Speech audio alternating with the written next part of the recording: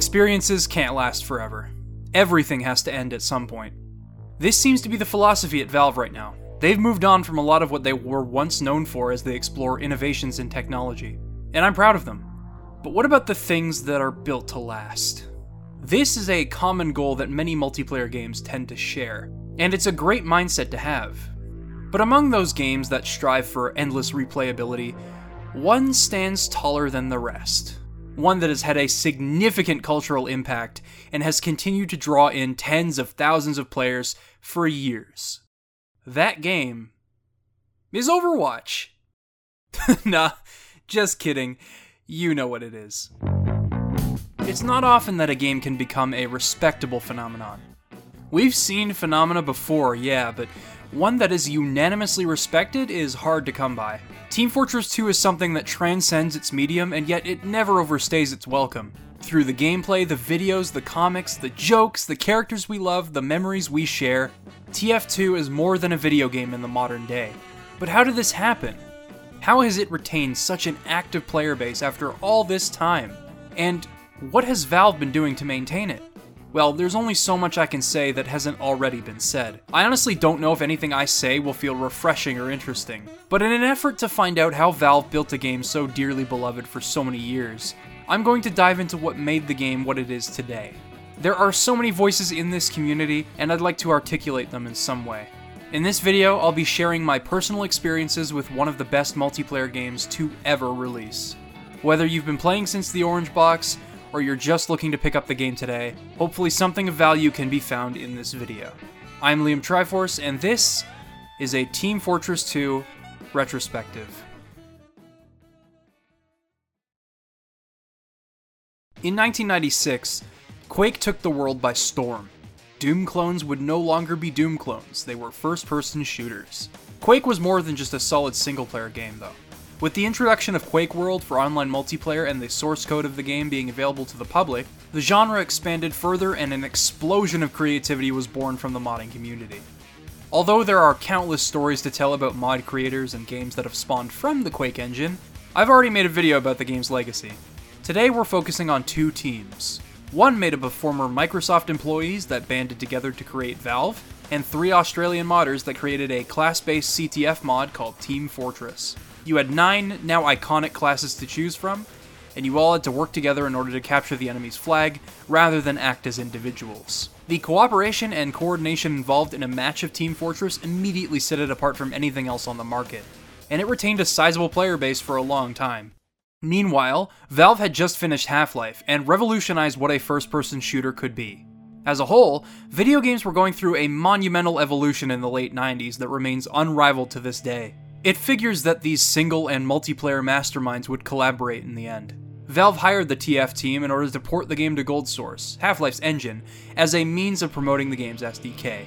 In addition, the new and improved team got to work on a sequel, and this is where the slippery slope that is TF2's development cycle began. The game was initially shown off at E3 1999 as Team Fortress 2 Brotherhood of Arms. It took on a realistic military look, and the Commander class aimed to merge real-time strategy into the mix. Both would end up being dropped as the militaristic aesthetic would prove to age fast, and the Commander class exerted too much control over teams. After E3, news on Team Fortress 2 was virtually non-existent.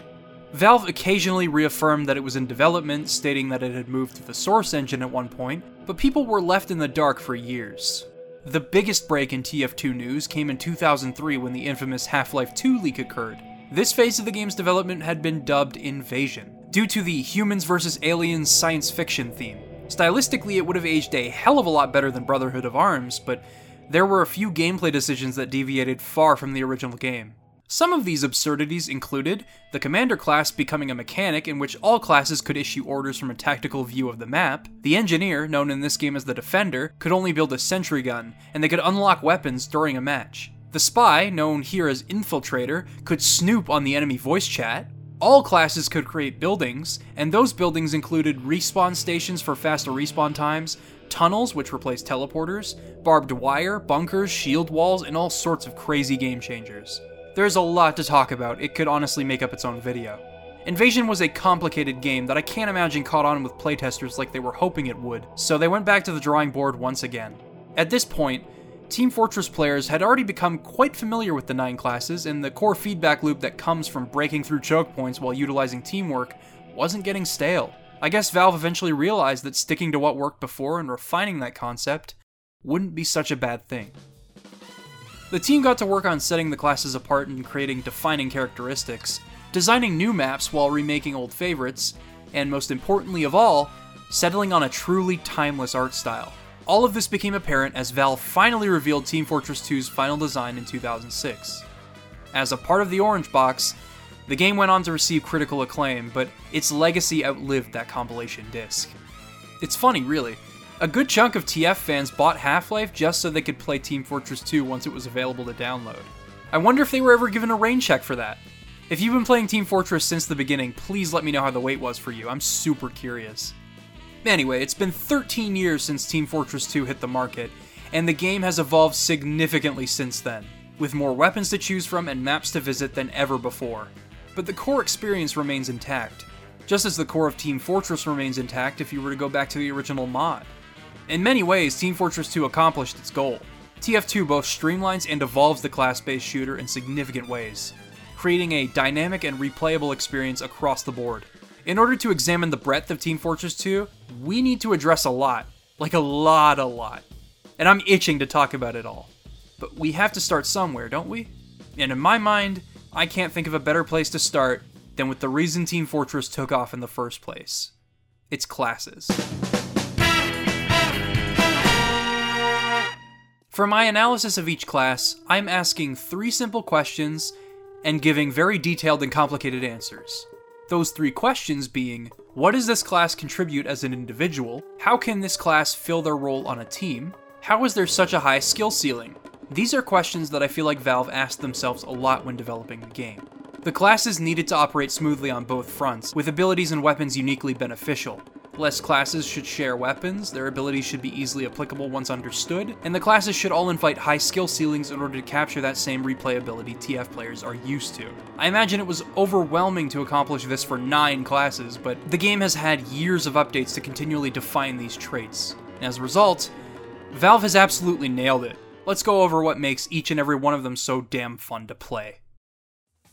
Woo! Eat my dust! Woo-hoo-hoo! There's a reason Scout is number 1 on the roster. His gameplay at face value is immediately familiar to anyone that has played a first-person shooter. Run and shoot your scattergun, switch to your pistol if need be, and swing that melee weapon if push comes to shove. In an effort to define how Scout can contribute to a team fight, things have changed since the original Team Fortress. Rather than being a fast boy that can't deal much damage in the long run, his speed and damage are his vital assets. Yeah, now, while that might sound inviting to a beginner, as you play, you begin to learn his greatest strengths and crushing weaknesses. Although Scout is the fastest class in the game and his maneuverability is unmatched, allowing him to avoid taking damage in most situations, he's not invincible. In fact, his health is so low that it feels like he's made of paper. It won't take much to shut him down. A direct hit from a rocket could almost entirely drain your health. A fully charged body shot from a sniper could wipe you out, and Pyro's lingering fire damage could spell your end all the same. So keeping your distance is a good idea, right? Well, no, actually. The closer you are to an enemy, the more likely it is that Scout's scattergun pellets will all connect, thus dealing greater damage. There's nothing quite like the feeling of having pinpoint accuracy in close quarters combat and blasting someone into oblivion. Boom! Bang! Feels amazing. But these situations only arise from intelligent play. Scout's entire playstyle hinges on risk versus reward, and it's more complicated than simply running and gunning. That leaves us with your average Scout player's constant dilemma. When do you run, and when do you gun? In theory, Scout could 1v1 every single class in the game and stand a chance. He's capable of so much, and yet he can be easily overwhelmed. Say you're up against Soldier. Avoid the rockets and his splash damage, and while he's reloading, getting close to finish him. Demo Man? Same deal, really. But a Soldier and a Demo Man? No! It's best to get out of there. See, although Scout can hold his own on the front lines, it's far less smart and rewarding to play this way, because all it'll take is some focused attacks to push you back.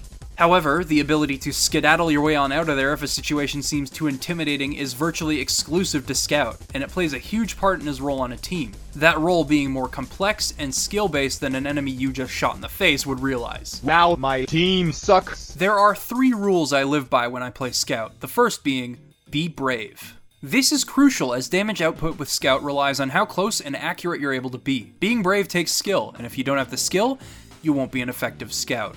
Allow me to walk you through this process. For years, I was a terrible Scout, one of the worst Scouts you could ever ask for. I couldn't hit my shots, I was a sitting duck most of the time, not properly utilizing Scout's speed to juke enemies, and I wasn't using my brain. Eventually, I got fed up and I really wanted to improve. My first step in this journey was utilizing the backscatter. While its shots are 20% less accurate, it rewards you with mini crits if you shoot an enemy in the back. This forced me to get up close and personal with enemies due to both the lack of accuracy with the backscatter and its mini crit potential. In order to actually hit my shots, I needed to annoy the fuck out of people. While using the backscatter, I learned how to dodge enemy attacks and commit to all sorts of mind games because it was a necessary step in landing my shots. The lack of accuracy also allowed me to train my aim.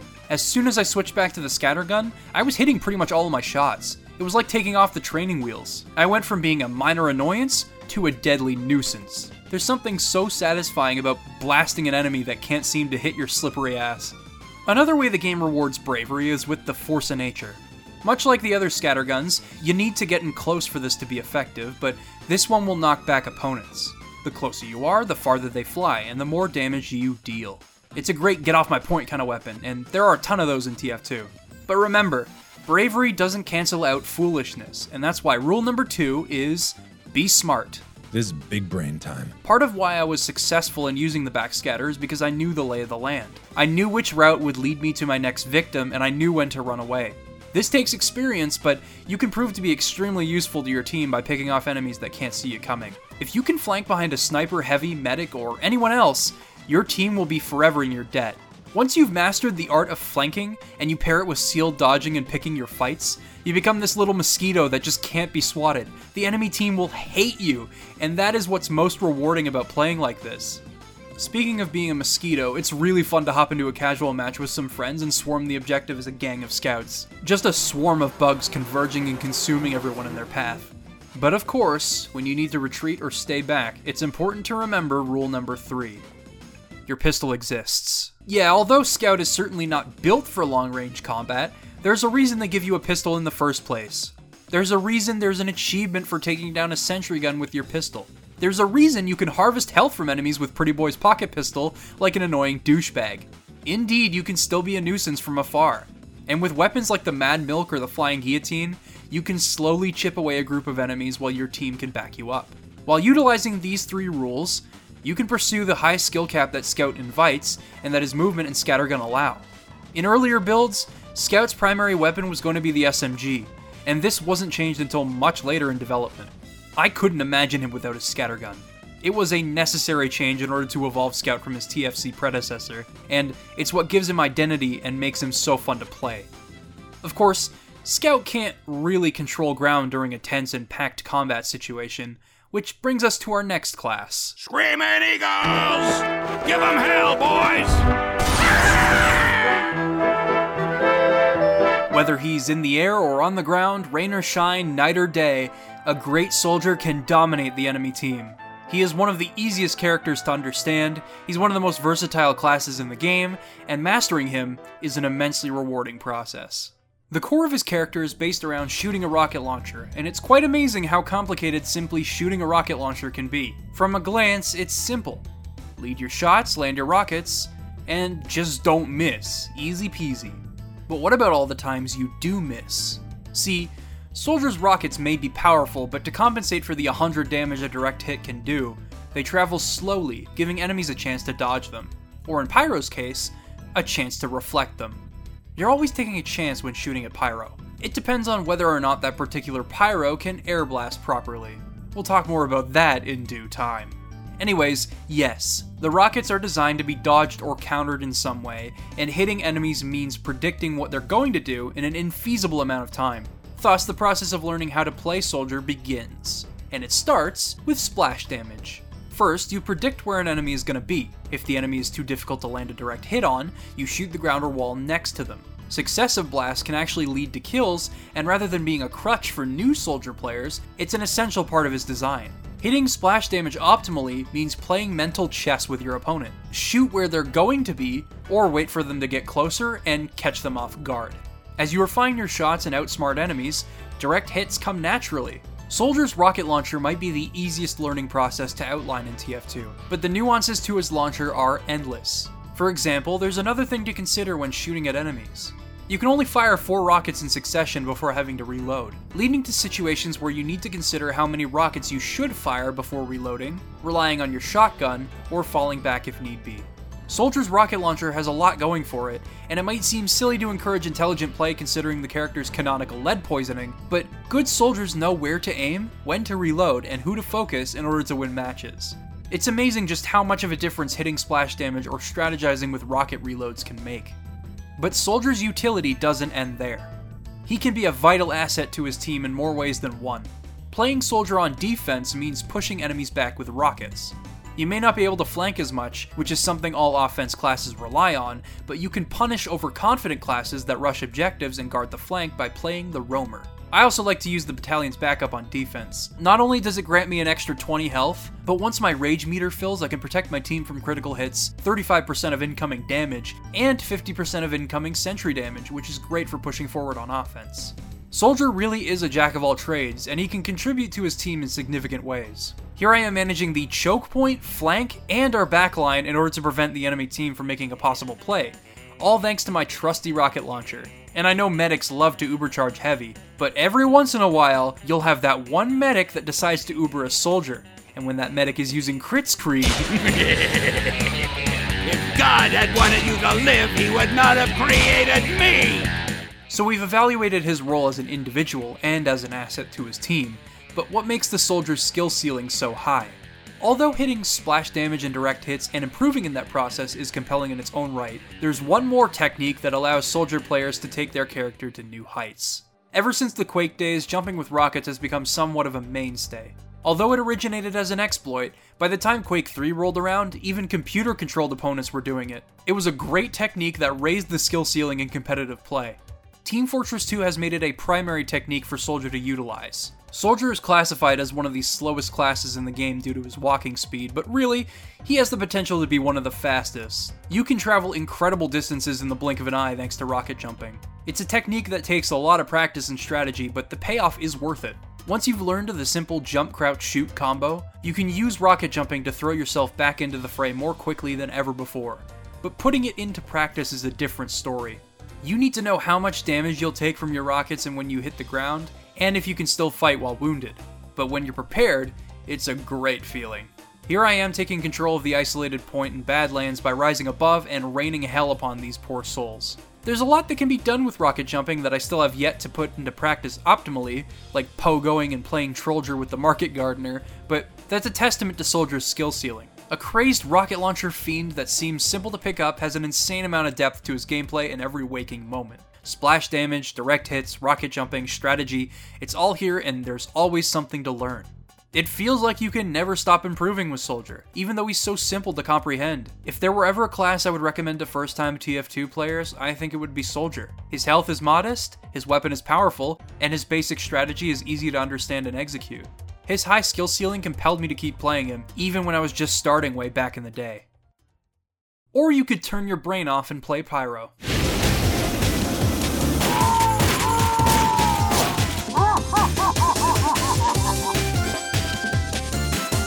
Of course, that's hyperbole. None of the classes in Team Fortress 2 are that easy.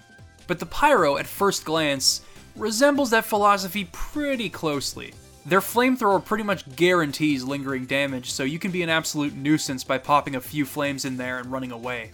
Holding those 2 magic buttons and melting poor souls that dare cross your path. It's funny because this is exactly what Pyro could be boiled down to in the first game. I felt like an asshole whenever I would pick Pyro. Here, not much has changed. Although you'll still need to coordinate with your team in order to effectively drive enemies away.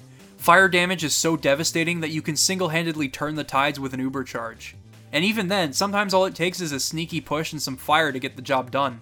Look at this, no one can escape without eventually succumbing to the fire as the damage lingers. And here I am destroying an engineer nest and crushing his dreams because I simply flanked around the choke point. Pyro is an evil being that rewards basic strategy with kills and captured objectives. Case in point, the Flog. This weapon is the devil. Once your meter is filled by dealing damage, you can taunt to gain guaranteed critical hits. This absolutely tears through enemies, turning them to piles of ash in the blink of an eye. I completely understand why people hate fighting this class. In most situations, I tend to curse out the Flog under my breath when I die to it. It's probably not a good idea to teach new players that this is how you should play the game. When I first set foot in Team Fortress back in 2007, I picked Pyro and I was getting kills here and there from rushing an enemy with my flamethrower. And I was a dumb kid. I thought that I was playing the game right. That's why when I switched to any other class and attempted the same thing, I would get bodied. Of course, there is some thought to holding that magic button combo like I've touched upon already. Flanking and playing stealthily can reward you with some great plays, but that's only half of what makes a beneficial play in this game. With Scout, flanking is way easier, but actually killing people takes accuracy and skill. Soldier can make great plays in a similar manner, but he's a sitting duck without mobility, and that's where rocket jumping comes in handy. Skill makes up the second half of a play like that. But with Pyro, yeah, I can't really say the same thing. Sneak up on them, push forward with fire, retreat. Just chip away at their health with some guaranteed fire damage. With all that said, I think it's beneficial to have a Pyro on your team. Their skill ceiling is much higher than you might be led to believe. First of all, Pyro's weapons can open up new doors for people that insist on playing aggressively. Although weapons like the Flog and Backburner encourage the same playstyle that Johnny Day 1 Install likes to stick to, things start to get interesting with the Dragon's Fury. Why? Because you actually have to aim! Successive shots with the Dragon's Fury will also reward you with triple the amount of damage if the target is on fire, resulting in some devastating plays. No one can leave their spawn here, and they're all falling before me. The Degreaser lets you switch weapons faster, meaning that you can deal a significant amount of damage by switching between your Degreaser and shotgun like a madman. Pyro's secondary weapons invite the most significant alternative strategies though. The flare gun is fantastic for punishing a burning enemy trying to escape, as it deals critical hits to anyone that's on fire. The Scorch Shot deals a similar amount of damage through mini crits, but it has splash damage and it's obnoxious to fight against. These two are great on defense as they can prevent enemies from pushing forward in the interest of maintaining their sanity. And when it comes to melee weapons, there's always one I tend to stick by. The Power Jack gives Pyro a bit of a speed boost, which can make for really tense moments when you're rushing towards the point like a fast boy. And it can also grant you some hilarious kills. Get off my point! Hey, go run forward! Quick. Set up! Yeah! I got Pyro jacked his ass! There's also the Extinguisher for mini-critting burning opponents, and engulfing people with the sharpened Volcano Fragment. Honestly, there's a lot to talk about with Pyro's weapons. I could spend a long time discussing them, but the point is, the majority of them encourage some semblance of thought when playing aggressively. People will make you out to be some sort of evil person, but that's just how it is for a Pyro main, thriving off the tears of your enemies. However, there are ways to earn the respect of your peers. Most of you have probably heard of the term Pybro. It was popularized by a wonderful SFM animation created by TTMR. Essentially, you equip the home wrecker and assist your fellow engineer in dealing with spies. If there's a sapper, you destroy it. If there's a spy, you burn them. And if there's a rocket, you air blast it. Air blast. Air blast. Air blast. Oh, where to start with Pyro's air blast? In 2008, with the Pyro update, Pyro's skill ceiling reached new heights.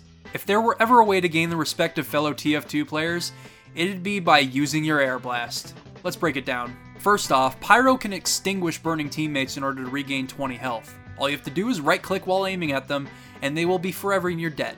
Second, you can push enemies back. Seems only slightly disruptive in concept, and it doesn't damage the enemy, but with enough creativity and thought, you can completely change the course of a game with it. Heavy pushing the cart? Never fear, Pyro is here.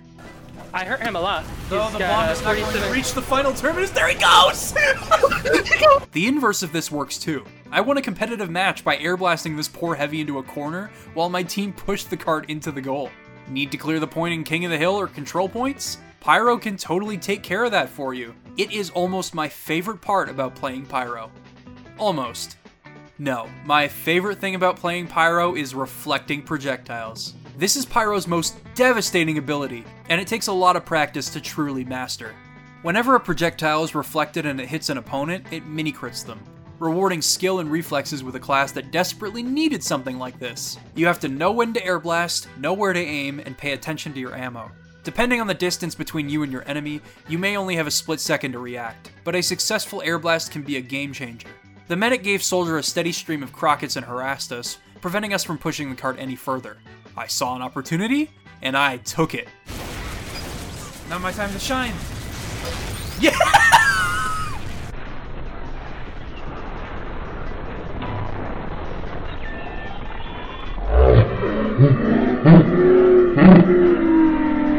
Stuff like this never gets old. It's always insanely gratifying to crush the enemy's confidence with pure skill.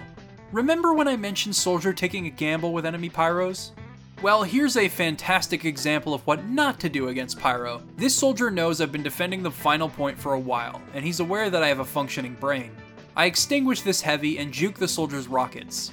It's just me and him now.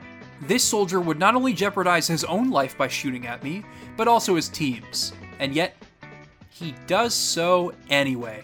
An enemy scout jumps out of a window, not realizing what lies in store for him next due to his teammates' negligence.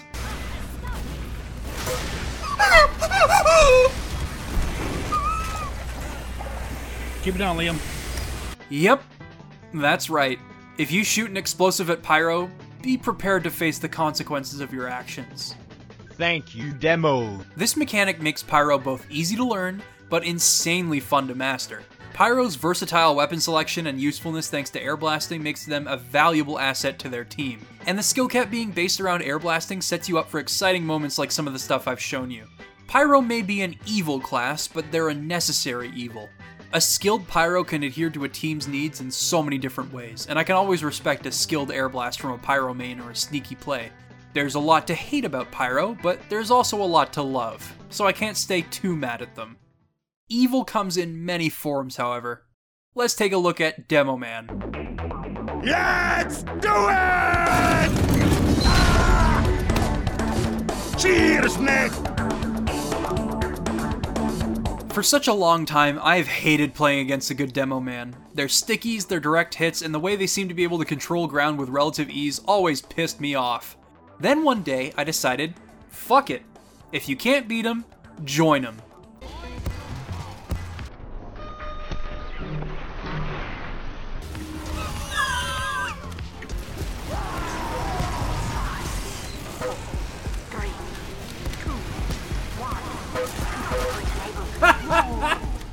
I can't believe that worked.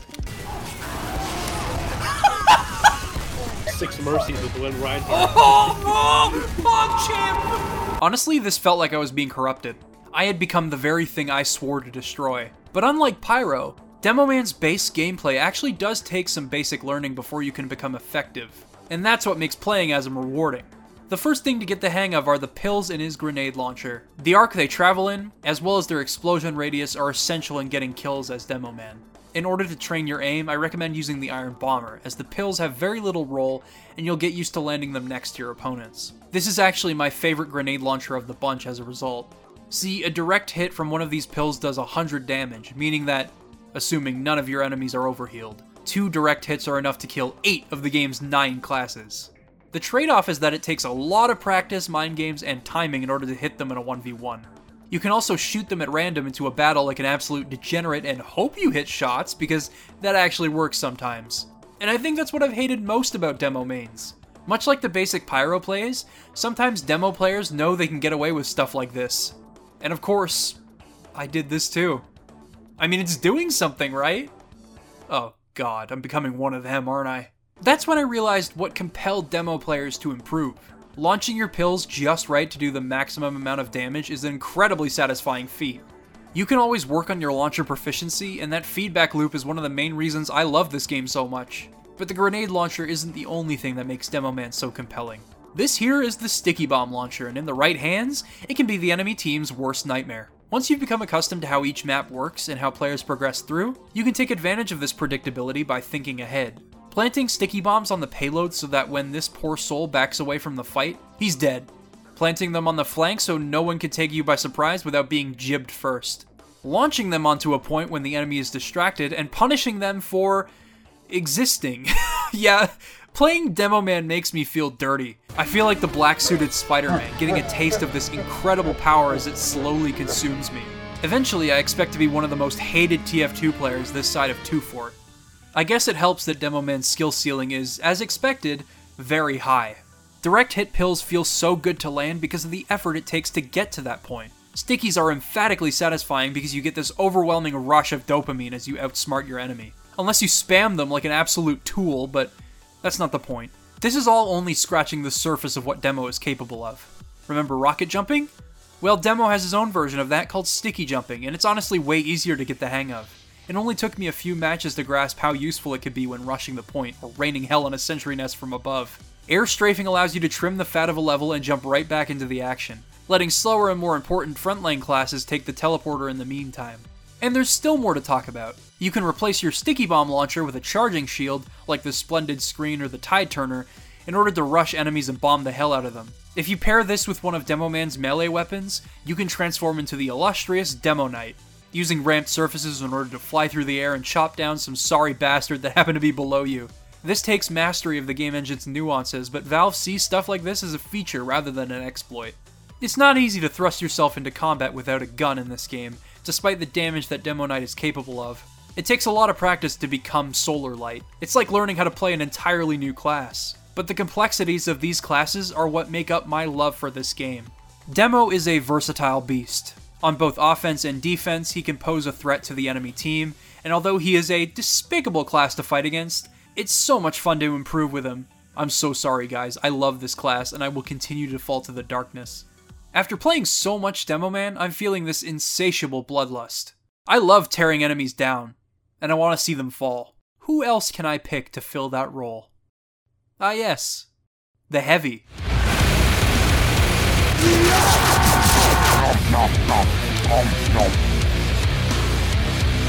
Although Heavy is a vulnerable bullet sponge, and although he needs to rely on his team to make plays, his raw power makes him one of the most addictive classes in the game. If an enemy is unprepared or unequipped when they meet him around a corner, they're as good as dead. Look at me go, I just cannot be stopped here. Kill them all! All of you are dead! He's nice. Heavy was the first class I ever played as in Team Fortress 2, so he holds a special place in my heart. There's a lot to learn about both playing as and fighting Heavy. For one, Heavy can take a lot of damage. He's usually the first one to be coordinating a push, and he's usually the big distraction while the other classes flank around or pick off enemies. Because of this, Heavy was a perfect introduction for me into what makes this a team shooter. My entire team knew that I was a valuable asset in controlling an objective, so they made sure to keep me alive and help me out on the offensive. He's great at keeping enemies away no matter what role he's supposed to be filling. You'd think that with the sheer size of this lad, there'd be no way to take him down. But Heavy definitely has his weaknesses. He's the slowest class in the game, and the gloves of running urgently aren't going to help him much in that regard. He's an easy pick for snipers and spies, and although he may be good at absorbing bullets, he isn't invincible. A good Heavy needs to strategize. For example, he needs to know what he's getting himself into before he pushes, and coordinate with his team so that anyone that can potentially drain his health is eliminated. Once that happens, everyone works together to back up this big turret with legs as he moves the cart forward and wins the game. He also needs to know when he can act as an individual in order to make things easier for his team. With patience, Heavy can find higher ground or flanking routes and totally demolish an enemy team on his own. How do I do this, you might ask? Well, with my trusty banana, I can replenish all of the health I might have lost on the battlefield. I use this over the sandwich due to its quick recharge time, meaning that I can play more aggressively and retreat quickly if I need to have a quick bite. Indeed, sometimes it's best to just take a break and observe the world around you as you chow down. All of these elements come together to create one of the craziest classes in Team Fortress 2. As an example, here is an anxiety-ridden moment that I'll never forget. We were on defense, but things weren't working out for us. Our engineers were being sabotaged, and we didn't have enough damage-dealing classes to keep the enemies at bay. I took matters into my own hands. I managed the flank on my own, picking off classes one by one. After I felt it was safe, I stepped back out onto the choke to find the entire video game situated in front of me. So from here I stayed to the sidelines, but eventually our nest was being infiltrated again! So I picked off their heavy and demo from afar after sustaining a ton of damage, and I retreat to eat my banana again, but in comes their spy, who dies tragically. I feel completely isolated from my team as the enemy pushes forward. I manage to brute force my way in until their heavy and sniper both start riddling me with bullets, and you know what, you should just watch this transpire. Oh, get the heavy. Ah! Thank you. You have 4 arrows in your head. I should be alive, I'm gonna get behind the glass. I'm dead from behind. I'm going to eat now. I'm going to eat and everything's gonna be okay, no!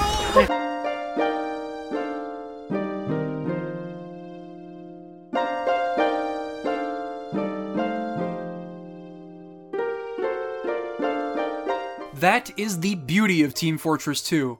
Although the enemy team consistently exploited my weaknesses, I'm able to persevere based on knowledge of the map, strategy, and Heavy's damage output. Heavy is such a fun class to strategize with that, although he may be mechanically simple, there's a lot of thought that goes into when your gun should be spun up and when you should fight. That's what I love about Heavy. The coordination that goes into being able to rip through a team is what's most rewarding, and his skill cap is based around the strategies that you can implement. Although, sometimes it's best to take a break from the carnage and relax.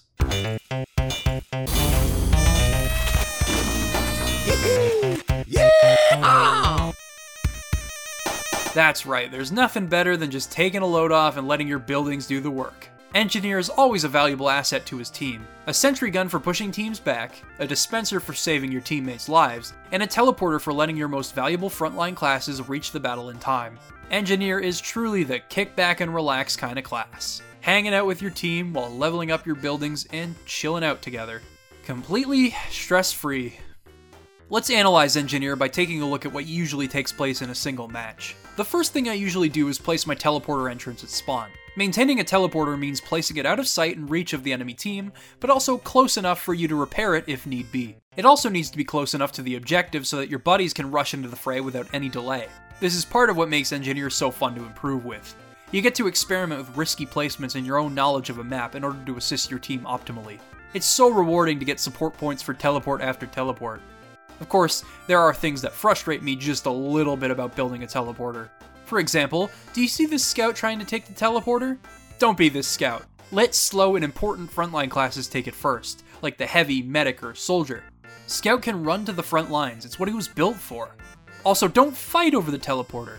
When there's someone at the mashed potatoes at a buffet, what do? You get in line. And have some manners. If you're a pyro and your medic needs to get to the front lines to heal your heavy, let the medic go first. People that fight over the teleporter make me so angry. All I'm trying to do is win us the game, and people like this unnecessarily handicap teams. Okay, let's calm down. After all, Engineer is a chill guy. Why fret about things? Just keep building and watch things unfold. Let's talk about our next building. This is Spencer, and he'll give you and your teammates health and ammo when you need them most. There are many options for Spencer's placement, ranging from right up in the middle of the action, or slightly out of reach, or next to your sentry gun, or in the backlines by your teleporter for people to fall back on. Spencer is a very important building, and it can help you maintain your other buildings by feeding you metal. In matches where you won't have much time to build a nest before your enemies show up, you'll need to figure out when the best time would be to build him, as it costs half of your metal to build a simple level 1 Spencer. But without Spencer, you'll need to figure out where you can get your metal from, and metal management can be one of the most stressful things while playing Engineer. Especially if your teammates steal your metal when your buildings are about to go down and you're completely dry and don't steal my metal! Whew, okay, sorry about that, I lost my cool. Ammo is for sharing, not hoarding. Even though my sentry gun went down because I was out of metal and had nowhere to turn to. Okay, alright, never mind. Playing Engineer is not stressful, alright? It just isn't. Check it out. My sentry gun can take care of everything. I love trying to find the sneakiest spots that also happen to cover a lot of ground and punishing the enemies that try to push forward. Everything about Engineer is finely tuned for teamwork, strategy, and player ingenuity. If you're able to maintain your nest, you'll be rewarded with a wealth of kills in an enemy team unable to achieve their objective. Although, that makes the big old sentry gun a valuable target, and the enemy team knows that it's the only thing standing in their way. So as a result, things might get a little heated. Well, you spy, Mr. Poopy Head. Okay, I can't lie anymore. Playing Engineer is very stressful. It's one of the most stressful things I've experienced in a multiplayer shooter. I can't handle any of my buildings going down without throwing a tantrum. Alongside the reward that comes from intelligently strategizing for a match, there's this visceral feeling that spawns from maintaining your nest while under fire. Explosives and bullets rain down on you, but you have to remain calm. Communicate with your team, and hope to God they actually come to your aid when you're being assaulted by a soldier or spy. This is where weapons like the Rescue Ranger come in handy, so that you can reach your buildings from afar if you need to move around your nest. And when it comes to defending your babies, no weapon comes close to the bullying that can ensue if you equip the Wrangler. This thing allows you to take manual control of your sentry and reduces incoming damage by 66%. If you're able to stay out of sight while using this thing, or your sentry placement is especially cheeky, you can be a total scumbag. Look at us, we're unstoppable here. Not even a spy can sneak back here without getting caught. Yeah, as an engineer, sometimes it's best to take matters into your own hands. Although it might seem like engineer works best when he's working with his team, remember the 3 primary questions I asked earlier. The first one was regarding a class's individual contributions. An engineer can totally act as an individual. Case in point, my favorite shotgun, the Frontier Justice. Whether you're on offense or defense, this thing can really put the enemy team in their place. For every kill your sentry gun gets, you'll get a backstock of revenge crits once the gun goes down. Now, as tempting as it might be to rush out there and take advantage of those crits after building up a significant amount of them, it's not wise to waste them. You can intentionally destroy your sentry gun at any moment to gain those crits. This is great on defense when you have some time to rebuild your sentry, and on offense, it's an essential move. Having control over when you gain those crits means getting more kills and winning more games. Engineer may not be a DPS class, but he's never defenseless. This soldier launched me up in the air, but unbeknownst to him, I'm thirsty for some revenge. Bam! Good night, Irene. Speaking of which, Engineer can be a total nuisance during a full frontal assault on offense. Alongside moving your dispenser and teleporter upward with every capture, you can equip the gunslinger in order to use a disposable mini-sentry. It shoots pretty dang fast, and since it's designed to be singled out despite the damage it can cause, you can load up on revenge crits and push forward like the terrifying Texan you were always destined to be. It's so liberating to play Engineer on offense, and it's a testament to how useful a clever engineer can be to their team. At this point, class categories are nothing but a suggestion. You can put these classes on either side of the field and they can do something. There's a lot to talk about with engineer strategy, weapon loadouts, and more, but I'm not Uncle Dane, so I won't go over everything here. But Engineer's skill ceiling is basically limitless. The class endlessly rewards creativity, as no match of Team Fortress 2 is the same as the last, and he can contribute to a match in surprising ways. There's a lot to learn and a lot to practice, so get out there and build. Of course, for some people, staying behind and supporting your team from a distance is a preferred playstyle. That's one of the main reasons Medic exists. Run, cowards! I love this doctor! Another successful procedure. To be honest, I'm surprised at how unwilling people can be to pick Medic sometimes. I guess people see his responsibility to keep the team alive as either overwhelming or as if you're babysitting your teammates. Personally, I see it as a challenge. Once you get the hang of how Medic can be used, you can apply yourself in so many different ways. With your teammates moving all over the map and exerting themselves, I find it really fun to keep up with them and make sure their health is topped off. It's like playing an entirely new game in which I can act passively and heal my teammates. But of course, Medic can contribute to a victory in a big way. While healing injured teammates, Medic's Ubercharge meter will fill, and once you unleash that thing while connected to a teammate, the entire course of a match can change in an instant thanks to your invulnerability. There's a reason a Medic Ubercharging a heavy has become one of the most iconic images in Team Fortress 2. It's because a strategic, coordinated push that can win matches often begin with an image such as that. So it takes skill in both active and passive fields to play Medic, as you both frantically try to keep all your teammates alive, and make split-second decisions that can change the game. There are other mediguns that can give you different Ubercharge effects, as I'm sure most of you are aware. The gratification granted by a Kritzkrieg Uber makes me want to gravitate towards it every time when pushing. We may be invincible with the stock medigun, but a well-coordinated Kritzkrieg means wiping the floor with the enemy team in seconds and taking back ground. I've also grown fond of the Quick Fix. Not only does it heal the weakest of teammates much quicker, its Ubercharge can turn you and your pocket into an annoying bullet sponge. But my favorite medigun is easily the Vaccinator. This ramps up the chaotic nature of healing multiple targets that I've come to love while playing Medic. In exchange for a traditional invulnerability period, you can switch between 3 damage types and use 25% of your meter to negate a certain percentage of damage for a short period of time. It's an incredibly fun medigun that contributes to my volatile playstyle as medic, and I've made some of my best plays using it. Not many people like it when I use the vac in competitive matches because they can't coordinate a great push with it, but I've made it work and sold them on my playstyle. Sure, you can't use it all the time, but it's too much fun, I can't put it down, I'm sorry. Oh yeah, don't bully the medics on your team, by the way. Even if they're a new medic, they're all just trying their best to keep you guys alive. Positive reinforcement goes a long way. Always be sure to thank your medic after every heal, as it'll not only make them feel better about what they're doing, but it'll also make them more likely to heal you as the match goes on. Take it from me, if you treat me with kindness as I play medic or coordinate with me, I'll immediately gravitate towards pocketing you in a pinch. Unless you're a spy, I guess that sounds stupid. Speaking of pocketing people, playing medic has always left me with some special moments. In this clip, our team is getting murdered one by one at the final point on Granary. Our team is spread too thin, and I can't run over to the other side without risking my life. So I stuck by this soldier, and together we attacked the enemy team for ages. They couldn't kill us. It was like this desperate struggle to stay alive, and from that moment forward, we shared a special bond. That's the kind of stuff I live for when I play medic. Although he can't act as an individual very well, aside from using the insanely useful Crusader's crossbow, and my philosophy towards the game's classes kind of falters there, medic's skill ceiling and importance on a team make up for that. He's designed from the get-go to be a team player above all else, and the game does a great job of allowing the player to pursue reflex and strategy as a medic main. Medic is actually one of my most played classes in TF2 to this day, and while he is a very simple class to understand, there's a lot more to him than meets the eye, so I feel excited every time my team needs a medic. In contrast, it's not often that a team might feel they need a sniper. You got a forehead on you like a coffee table. Wave goodbye to your head, wanker! While medic is involved in pretty much every battle, and most teammates turn to him for help in dire situations, Sniper is isolated from the rest of the match, and his encounters with other enemies are always intimate and personal. It reminds me of the relaxing area between spawn and the front line that you can observe while playing Engineer, except it's part of Sniper's core design. Now throughout the years, I've always been a terrible sniper. To this day, he remains my least played class. And yet, his gameplay simply boils down to clicking on heads.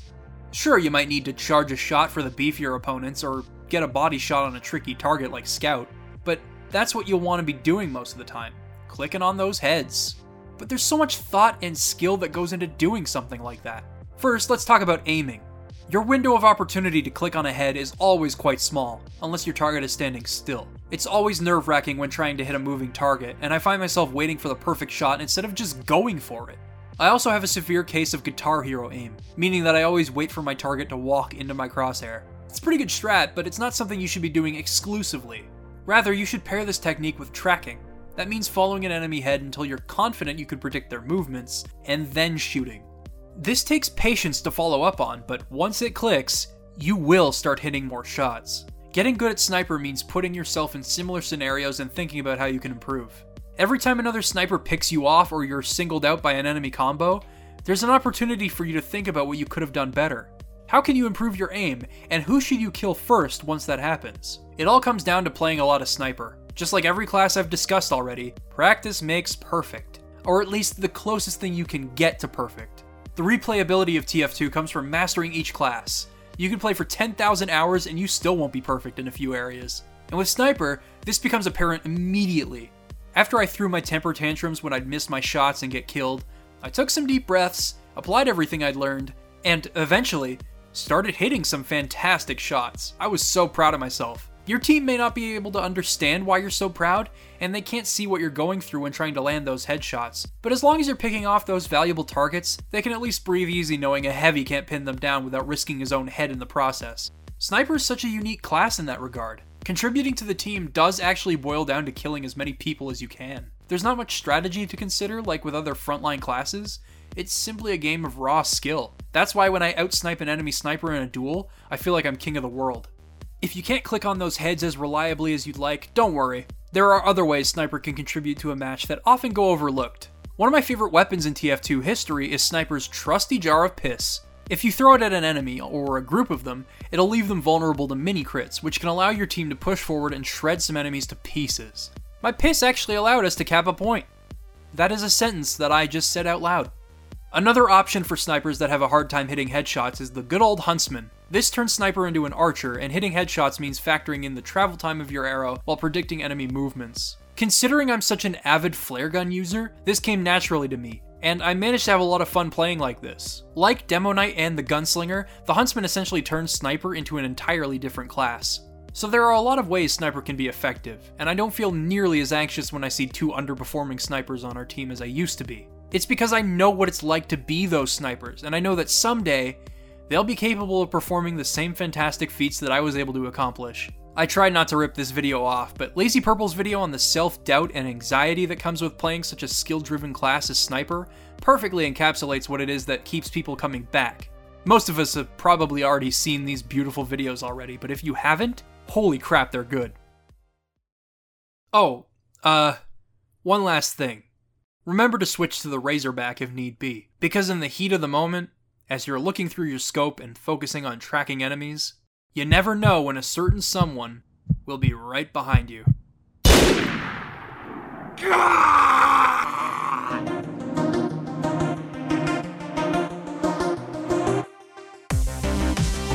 I never really was on your side. Although Spy isn't my most played class, he is easily my favorite class in TF2, and I've been dying to talk about him. He can be one of the most destructive classes in the game, and he features some of the coolest mechanics I have ever seen in a video game, period. However, Spy isn't easy to come to grips with. You need to learn a lot before you're able to outsmart the enemy team. In order to walk you through what I think makes Spy such an incredible class, I need to tell you about my learning process. One day, my friends and I were queued for a match on Harvest, and I made the brave choice to pick Spy. As it turns out, Harvest happened to be one of the best maps I could have chosen to learn how to play Spy. Its tight corridors and claustrophobic battles meant I could slip in at any given moment without arousing suspicion. Of course, it's not that easy. You can't play like an idiot and expect to get kills here. At first, I had no idea how I was going to sneak in. I have no clue how the enemy team is going to act, so I need to study them first. In order to do that, I decided to cloak around and analyze their behavior before blending in.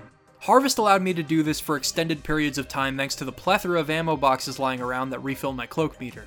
That, and this training wheel revolver that gives me more cloak. I learned that the snipers in my match generally tended to climb onto the roof. So I walked up the stairs disguised as sniper while the enemy team watched, and they didn't think anything was wrong. I get up there and backstab two snipers. This was insanely gratifying as a new Spy player, but I knew I couldn't stop there. Snipers are easy picks, as we've already demonstrated. I needed to slip into the front lines and get some more valuable kills. I noticed that their scout had gone one way, so I stuck to the other side of spawn, disguised as him, and made my way towards the point. While the blue team was fighting, I struck. Spy allows for opportunities like this to arise at any given moment. There's so much complicated thinking that goes into hiding amongst the crowd, and I found myself chasing that feeling. Here's an example of a big brain spy play performed by this spy right here. During this match, we had a few spies on our team attempting to learn how to play the class. I saw this spy and I thought he was adorable. He's looking for the right moment to strike. So I decided I'd show him how it's done.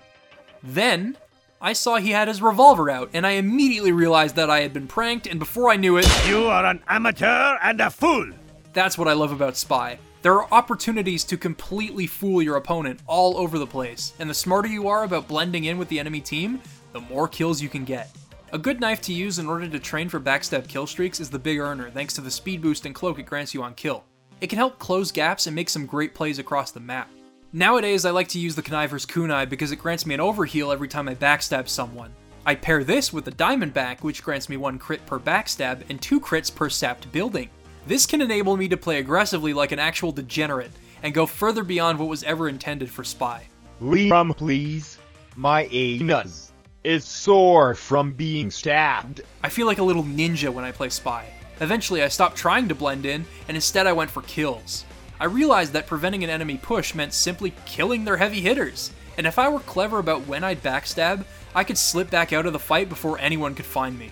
Of course, I learned that backstabbing in the midst of an enemy team meant getting myself killed almost instantly, but if my opponents were lined up, and there were but a few of them, I knew I'd spotted my opportunity for a play.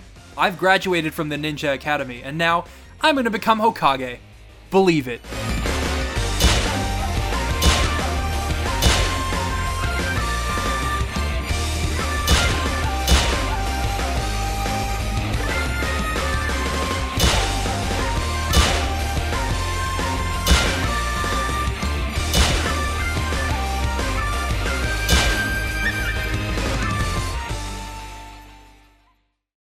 It's important to note that Spy can land a backstab even if an enemy is only facing 90 degrees away from him. And there's also an occasion where a Spy could stab someone in the face because the server saw a backstab, regardless of what either player saw. This can enable some fancy stabs, and if you pair that with some grade A movement, you can apply the core of what Spy is all about in head-to-head combat, outsmarting opponents and getting behind them for a stab. There's a lot to talk about with Spy, and I could go on about different loadouts for days. The Dead Ringer invites a totally new way to outsmart your enemy, as it allows you to fake your death and punish unsuspecting opponents. Your Eternal Reward allows you to disguise as the enemy you just backstabbed, potentially letting you chain together backstabs while players think you're one of them. There's a lot to discuss, and there are many ways to enjoy Spy.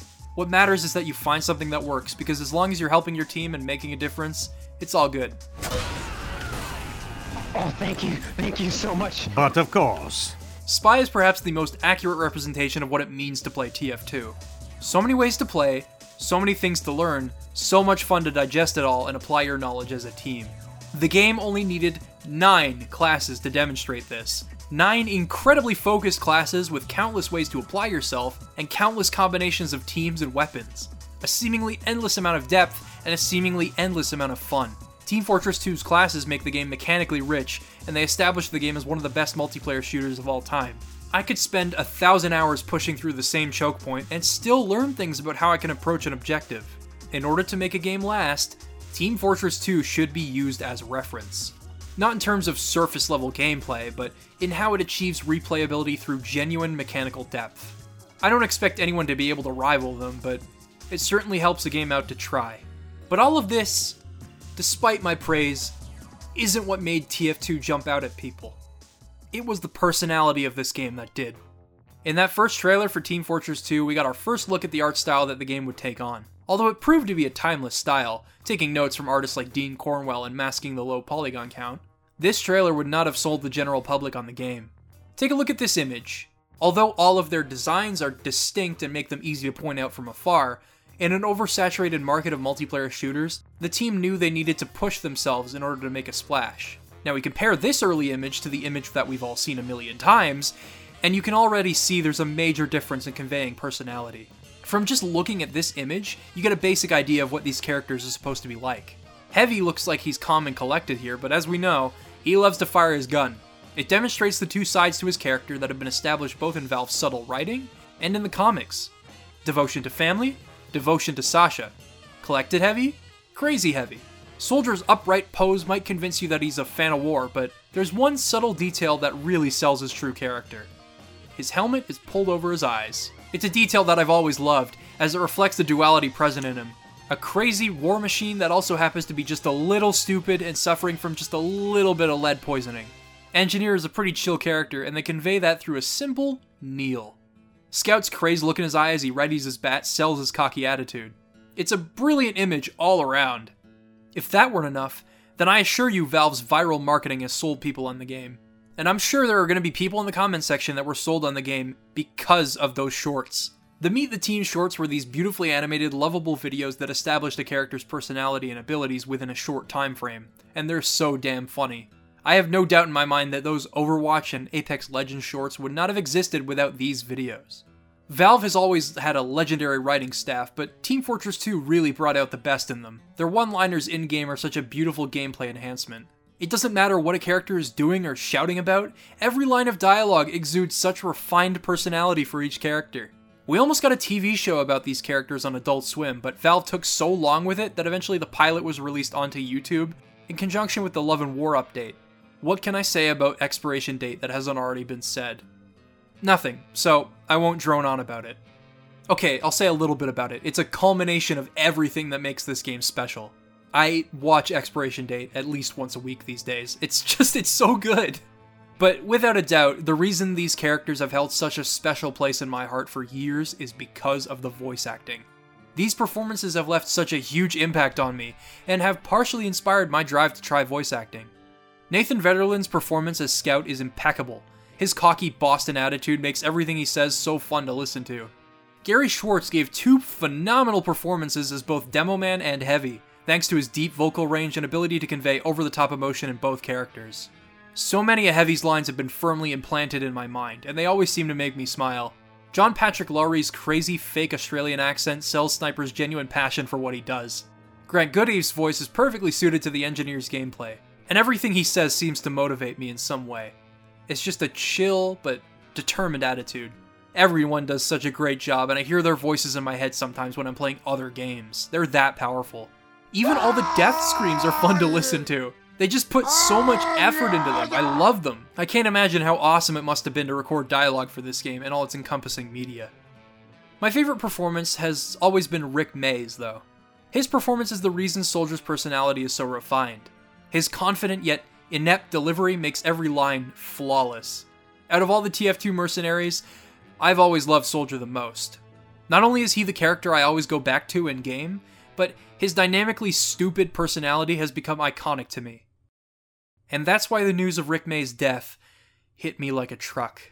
Both his portrayal of Peppy Hare in Star Fox 64 and Soldier in this game have been really, really important to me for years. Certain lines that he read just came out in regular conversation sometimes. They were a big deal to me. And it's surreal to think that he's gone. In order to honor his legacy, Valve abruptly broke their silence on TF2 and pushed an update for the game that put statues of the Soldier on every map in memoriam. In one of my lobbies that day, both teams congregated by the statue in order to pay respect to a man whose voice will live forever in our minds and our hearts. Godspeed, Rick. You will never be forgotten. You were good, son, real good. Maybe even the best.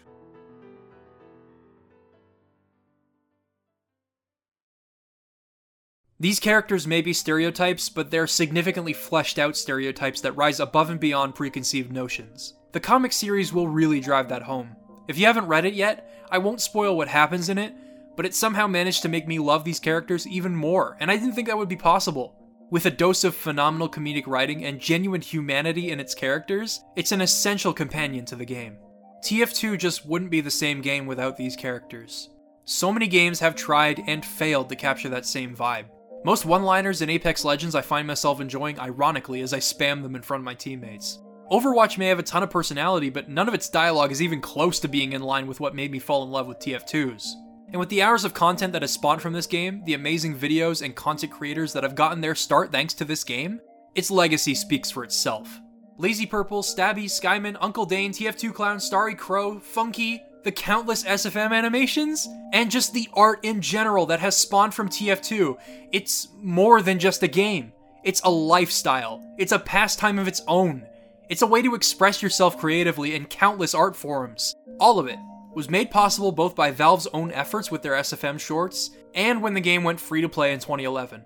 TF2 exploded in popularity after that, pushing the game into a modern era for a new audience to enjoy.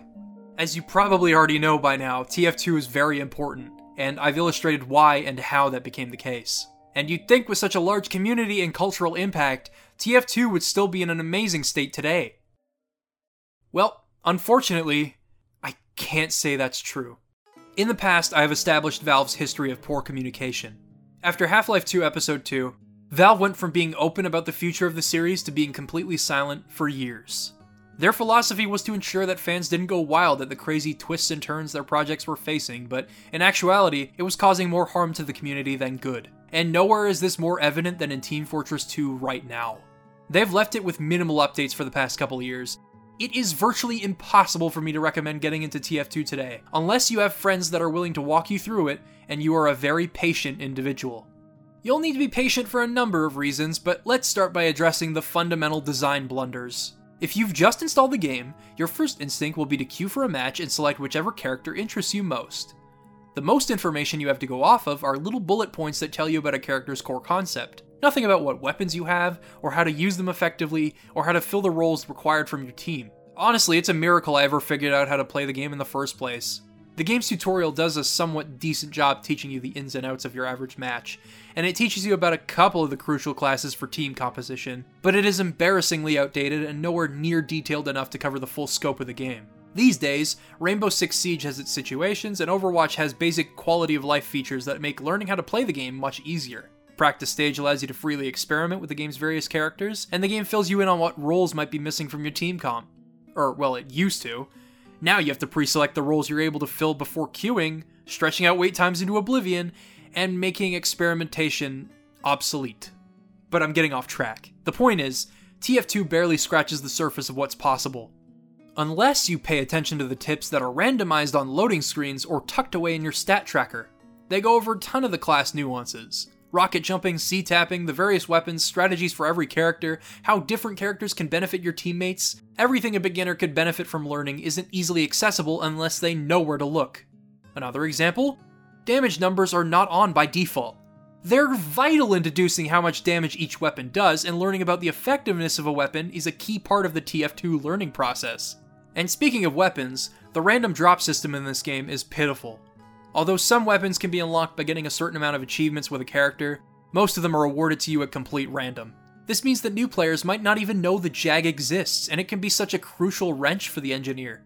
I would recommend the crafting system, but it can take forever to get some of this stuff done. You might as well buy the weapons you want most on the Steam Community Market. TF2 is astonishingly bad at communicating vital knowledge about the game, and I think that stems from how the game has evolved since its humble beginnings. Because of the original mod's tightly knit community, word of mouth and sharing advice with other players allowed the core player base's skills to develop. Think the philosophy behind solving the original Legend of Zelda, but from a multiplayer team building standpoint. By the time Team Fortress 2 rolled around in 2007, the people purchasing the game would have already had a surface level understanding of how to play, and all of the extra weapons and game modes that were added as time went on added compelling complexities while potentially overwhelming newcomers. That middle ground has never been struck, and learning how to play Team Fortress has become an antiquated and cumbersome process. Oh, and let's not forget about random crits. Casual has become the most reliable way to play TF2 for players of any skill level, but with the incredibly diverse strategies and weapon combinations possible in the game, it feels absurd for that to be completely invalidated by an antiquated mechanic that rewards playing like your brain is made of vanilla ice cream. Uncle Dane made a phenomenal video on the topic back in 2018, and his Pokemon battle analogy is not only educational, but it's also the most scathing and relatable critique of the system I've ever seen. In the context of learning how to play TF2, I should bring up a valuable point he made. What giving a random crit does to a new player's continually learning brain is likely more damaging in the long run than it was to the blood pressure of the person they just crocketed. When a new player discovers that they could possibly get a kill just by spamming repeatedly or by running towards someone while swinging their melee weapon, they're going to keep doing that because, hey, just pressing W into a crowd of people worked really well for them once when they randomly killed 5 people with a crit grenade launcher, so why wouldn't they just keep doing that over and over until it eventually happens again? Considering TF2's tutorial doesn't already convey how strategy can be an important factor in getting kills or making smart plays that help your team, being an isolated individual that shoots rockets and gets kills you don't deserve could lead to many more bad habits and a large period of time where players have been unnecessarily handicapped by their crappy learning experience. But let's say you're on the other side of the spectrum. You've been playing the game for a really long time, and you've mastered a lot of what the game has to offer. How can you apply your knowledge? What venues does the game offer for you to go up against other highly skilled players? Although an unofficial competitive community existed for years, an official competitive mode was added to TF2 in 2016 with the Meet Your Match update. And it's a mixed bag, I'm gonna be honest.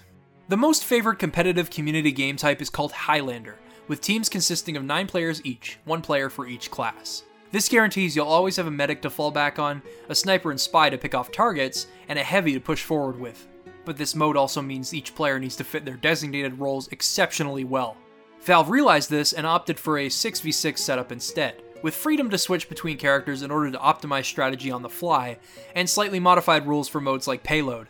The smaller, less chaotic amount of players enables CP maps to have proper coordination and not result in an endless tug-of-war if a team can organize a great push. Without Highlander removing this part of TF2's design and with the focused team sizes, every character counts and you'll need to make decisions quickly and efficiently. Do you need 2 medics, or do you need to lose them both? Should you have a heavy on attack if the enemies are capable of focusing him and pushing you all back? It's a lot of fun, and I believe it's how TF2 was always meant to be played. Every aspect of the game's carefully crafted teamwork potential shines gloriously. So, what are the problems? First of all, the current map pool is disgusting. There are only 2 payload maps, Badwater Basin and Swiftwater. There's only 1 map for both Attack Defend and King of the Hill, those being Gorge and Viaduct. And for some stupid reason, there is a Capture the Flag map in there too. I guess I could understand why they'd choose Turbine over the others, but Capture the Flag is a pretty terrible mode for TF2. It's a relic from when Team Fortress was designed as a rock, paper, scissors kind of game, in which players didn't necessarily have to rely on one another's abilities, but rather you could strategize based on who can do what and send them out individually. For example, Engineer and Sniper are way less fun on, say, 2 Fort than they are on Frontier, for example.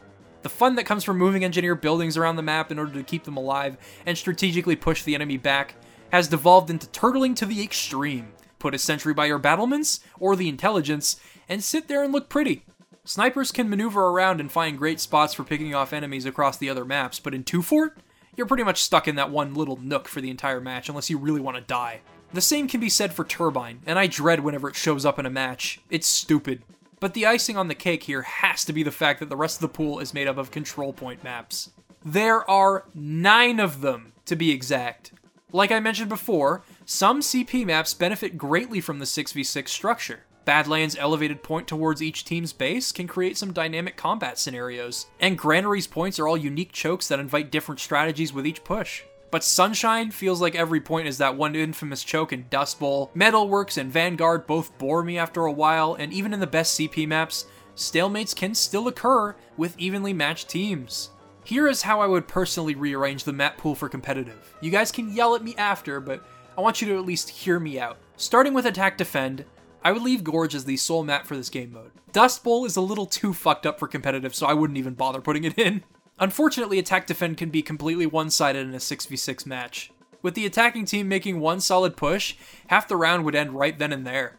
Both points need to benefit the 6v6 structure, otherwise the defending team can be easily overwhelmed from an open angle. Gorge's choke points, however, are pretty balanced on both sides, so I'm fine with it staying. For King of the Hill, I would include Badlands and Lakeside in the Q pool. Both maps have a fairly straightforward layout with 1 or 2 alternative paths for flanking and retreating, and Badlands has proven itself worthy and competitive already. That middle point has involved me in some fantastic fights. Now, as much as I love Harvest, there is no way I would ever recommend it for competitive. It's too crazy for its own good. Now for Payload, I think most of us can agree that at the very least, Upward should be in there. It's an astounding map, and while it's at its best in a full public lobby, its focused design through claustrophobic flanks and a winding ascent can still be fun in 6v6. It seems perfectly fine-tuned for each class. I love it. I'd also like to throw Borneo in there for similar reasons, although the final choke point could be difficult to break if a competent engineer is set up there. There may not be enough players to successfully coordinate that last push, and it might seem unfair, so the suggestion is still up in the air. Finally, limit the number of control point maps to 5 with Badlands, Granary, Snakewater, Gully Wash, and Process, and you have yourself a balanced lineup of maps that all focus on variety, while weeding out the potentially repetitive or unbalanced aspects of the others. Speaking of balancing, I'm no authority on this, but I suspect that weapon strategy is a little bit different with the 6v6 setup. The Vaccinator, for example, made sense when you could have up to 12 players shooting at the person you're healing, but with only 6? Your patient turns into this obnoxious bullet sponge that can absorb everything the enemy throws at them, unless they all focus on you, which distracts them from the other opponents. Sniper's Girardi is nice for assisting your team and taking out a small group of opponents in a public match, but in competitive, that small group is now suddenly half the enemy team. And the Cowmangler's guaranteed mini crits and fire damage are just evil. All 3 of these weapons are banned from major 6v6 leagues, coincidentally. Perhaps Valve should adopt the global whitelist? It's tricky because they can't rebalance weapons specifically for competitive play. So, what's next? Well, it's probably too late for them to make a decision. The last relevant update for competitive was released in early 2018, and even back then, the mode was struggling to maintain a consistent player base. And that sucks because TF2 has the potential to be one of the most compelling competitive shooters in the industry, but Valve hasn't capitalized on that potential at all. And as time goes on, it's looking like they never will. Today, TF2 has been largely abandoned by Valve. So far this year, there have only been 4 updates for the game, with new updates only being pushed when they really have to do something. For comparison, by this time last year, there were 8 updates pushed. In 2018, there were 11, in 2017, there were 15, and in 2016, there were nearly 30. You can see how progress has slowed over time. The last major content update was in 2017 with Jungle Inferno, and since then, there has been little to no communication about the future of TF2 content. All they'd have to do is give a simple yes or no in order to reassure the community or give them closure, but apparently that is too much for Valve to handle, as usual. What's most likely going on is developers have chosen to leave the game for new and exciting projects like Half-Life Alyx, as is Valve tradition. They give their developers a great deal of freedom to work on whatever projects interest them at any given moment. Although I can't blame them for wanting to move on from a 13-year-old game with an engine that is starting to get a little long in the tooth, TF2 is reaching all-time heights on Steam. For a while now, it's been seeing an average of 60 to 65,000 players every day, or more. And considering updates have been released out of necessity, rather than existing to maintain longevity, it has left the game in an embarrassing state. But why is it embarrassing exactly? Well, the game has been infested with hackers and bots. One of the updates was made in order to stop the bots from crashing servers. You can try to kick them, but they'll leave before the vote is finished and just keep coming back. Hey guys, Future Liam here. While I was editing this video, Valve pushed another update that seems to slightly alleviate the issues with bots. And it looks like in the future they'll be doing more to stop the spread. So, good on them for that. But again, this reaffirms my point that they've only been updating this game out of necessity when things are getting a little out of hand. Anyway, back to the video. Hackers have even invaded competitive, and remember, you can't kick people in competitive, so you're just stuck there, basically guaranteed to lose MMR. The game has been left in an unacceptable state, with the community immediately voting to kick bots as they spam some vile filth in the chat, and with the lack of any concrete MMR in casual, teams are often made up of people who've been playing since they left their mother's womb, and people who are probably fresh out the womb. TF2 is going through a bit of a rough patch, and I doubt very many people at Valve feel like revisiting it in a major way. Thankfully, the community has taken it upon themselves to carry on the game's legacy. One of my favorite ways to play the game today is through servers hosted by creators.tf, which have custom maps, contracts, events, and even cosmetics for you to experience. Spillway might just be one of my favorite King of the Hill maps in TF2. Ooh! Leo. That felt good. The team has breathed new life into a decade-old formula I'd gone through so many times before, and I plan on hanging out on these servers for a long time. I'm really proud of the work they've done here. There are a lot of questions that have to be asked in regards to Valve's plans for the future. They realize that their other multiplayer games are going to make more money and have a bigger following. CSGO and Dota 2 remain the top 2 games on Steam in terms of concurrent players. But what confuses me about that philosophy is that it seems to go against what Valve has always stood for.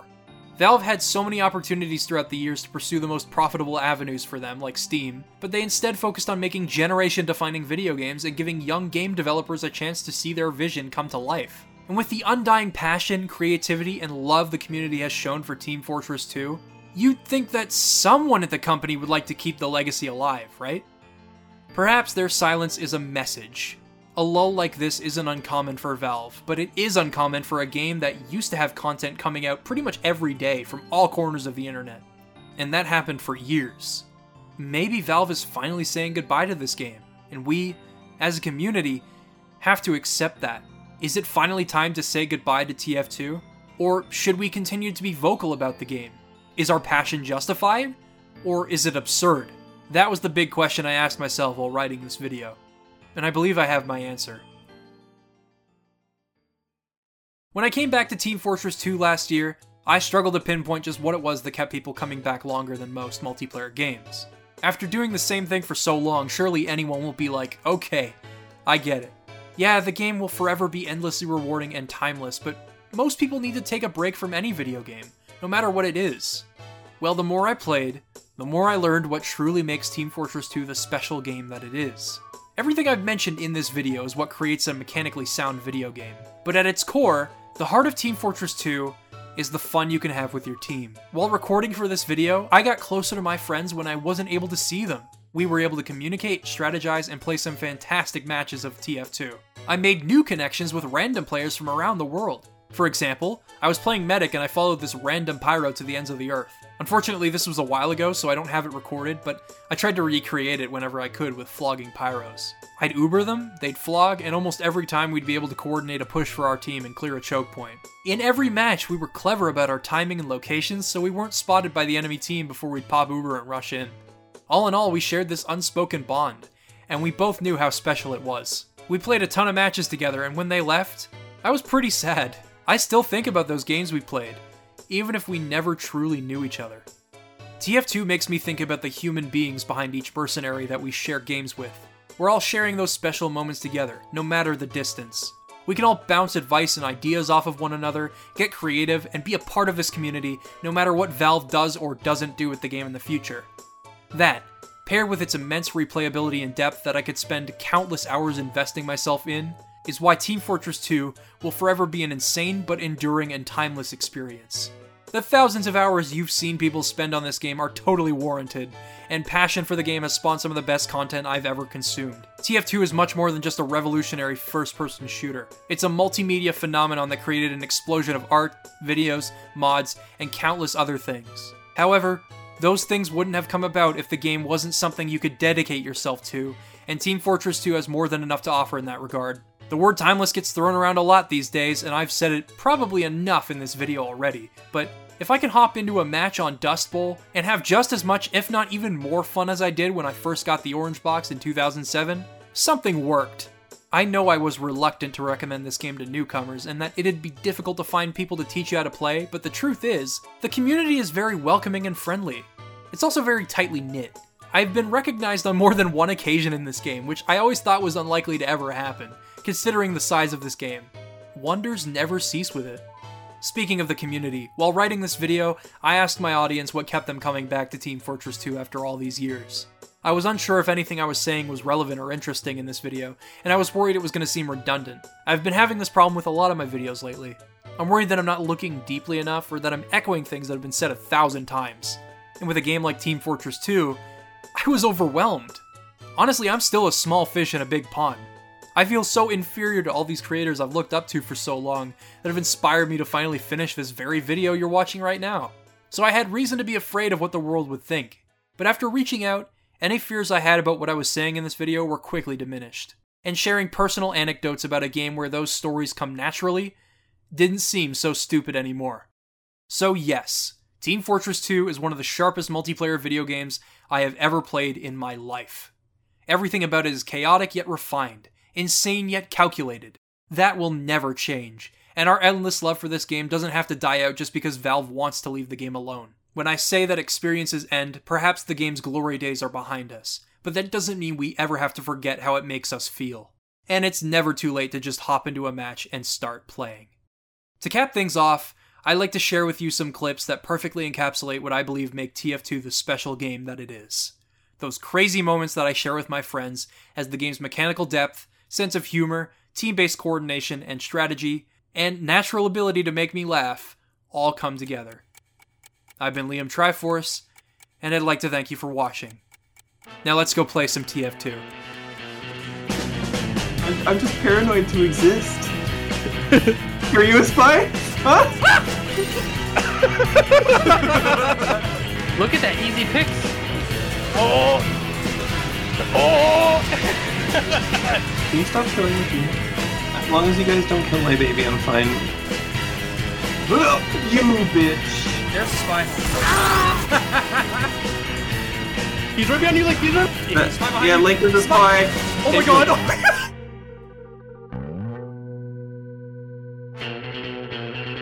We can put yours back. Oh shit, myself. I get it. I'll save it, man. I'm on fire! I'll save it, man. Thanks, man. Hey, man. You got a Wrangler, man? Yes, I do, man. Hey.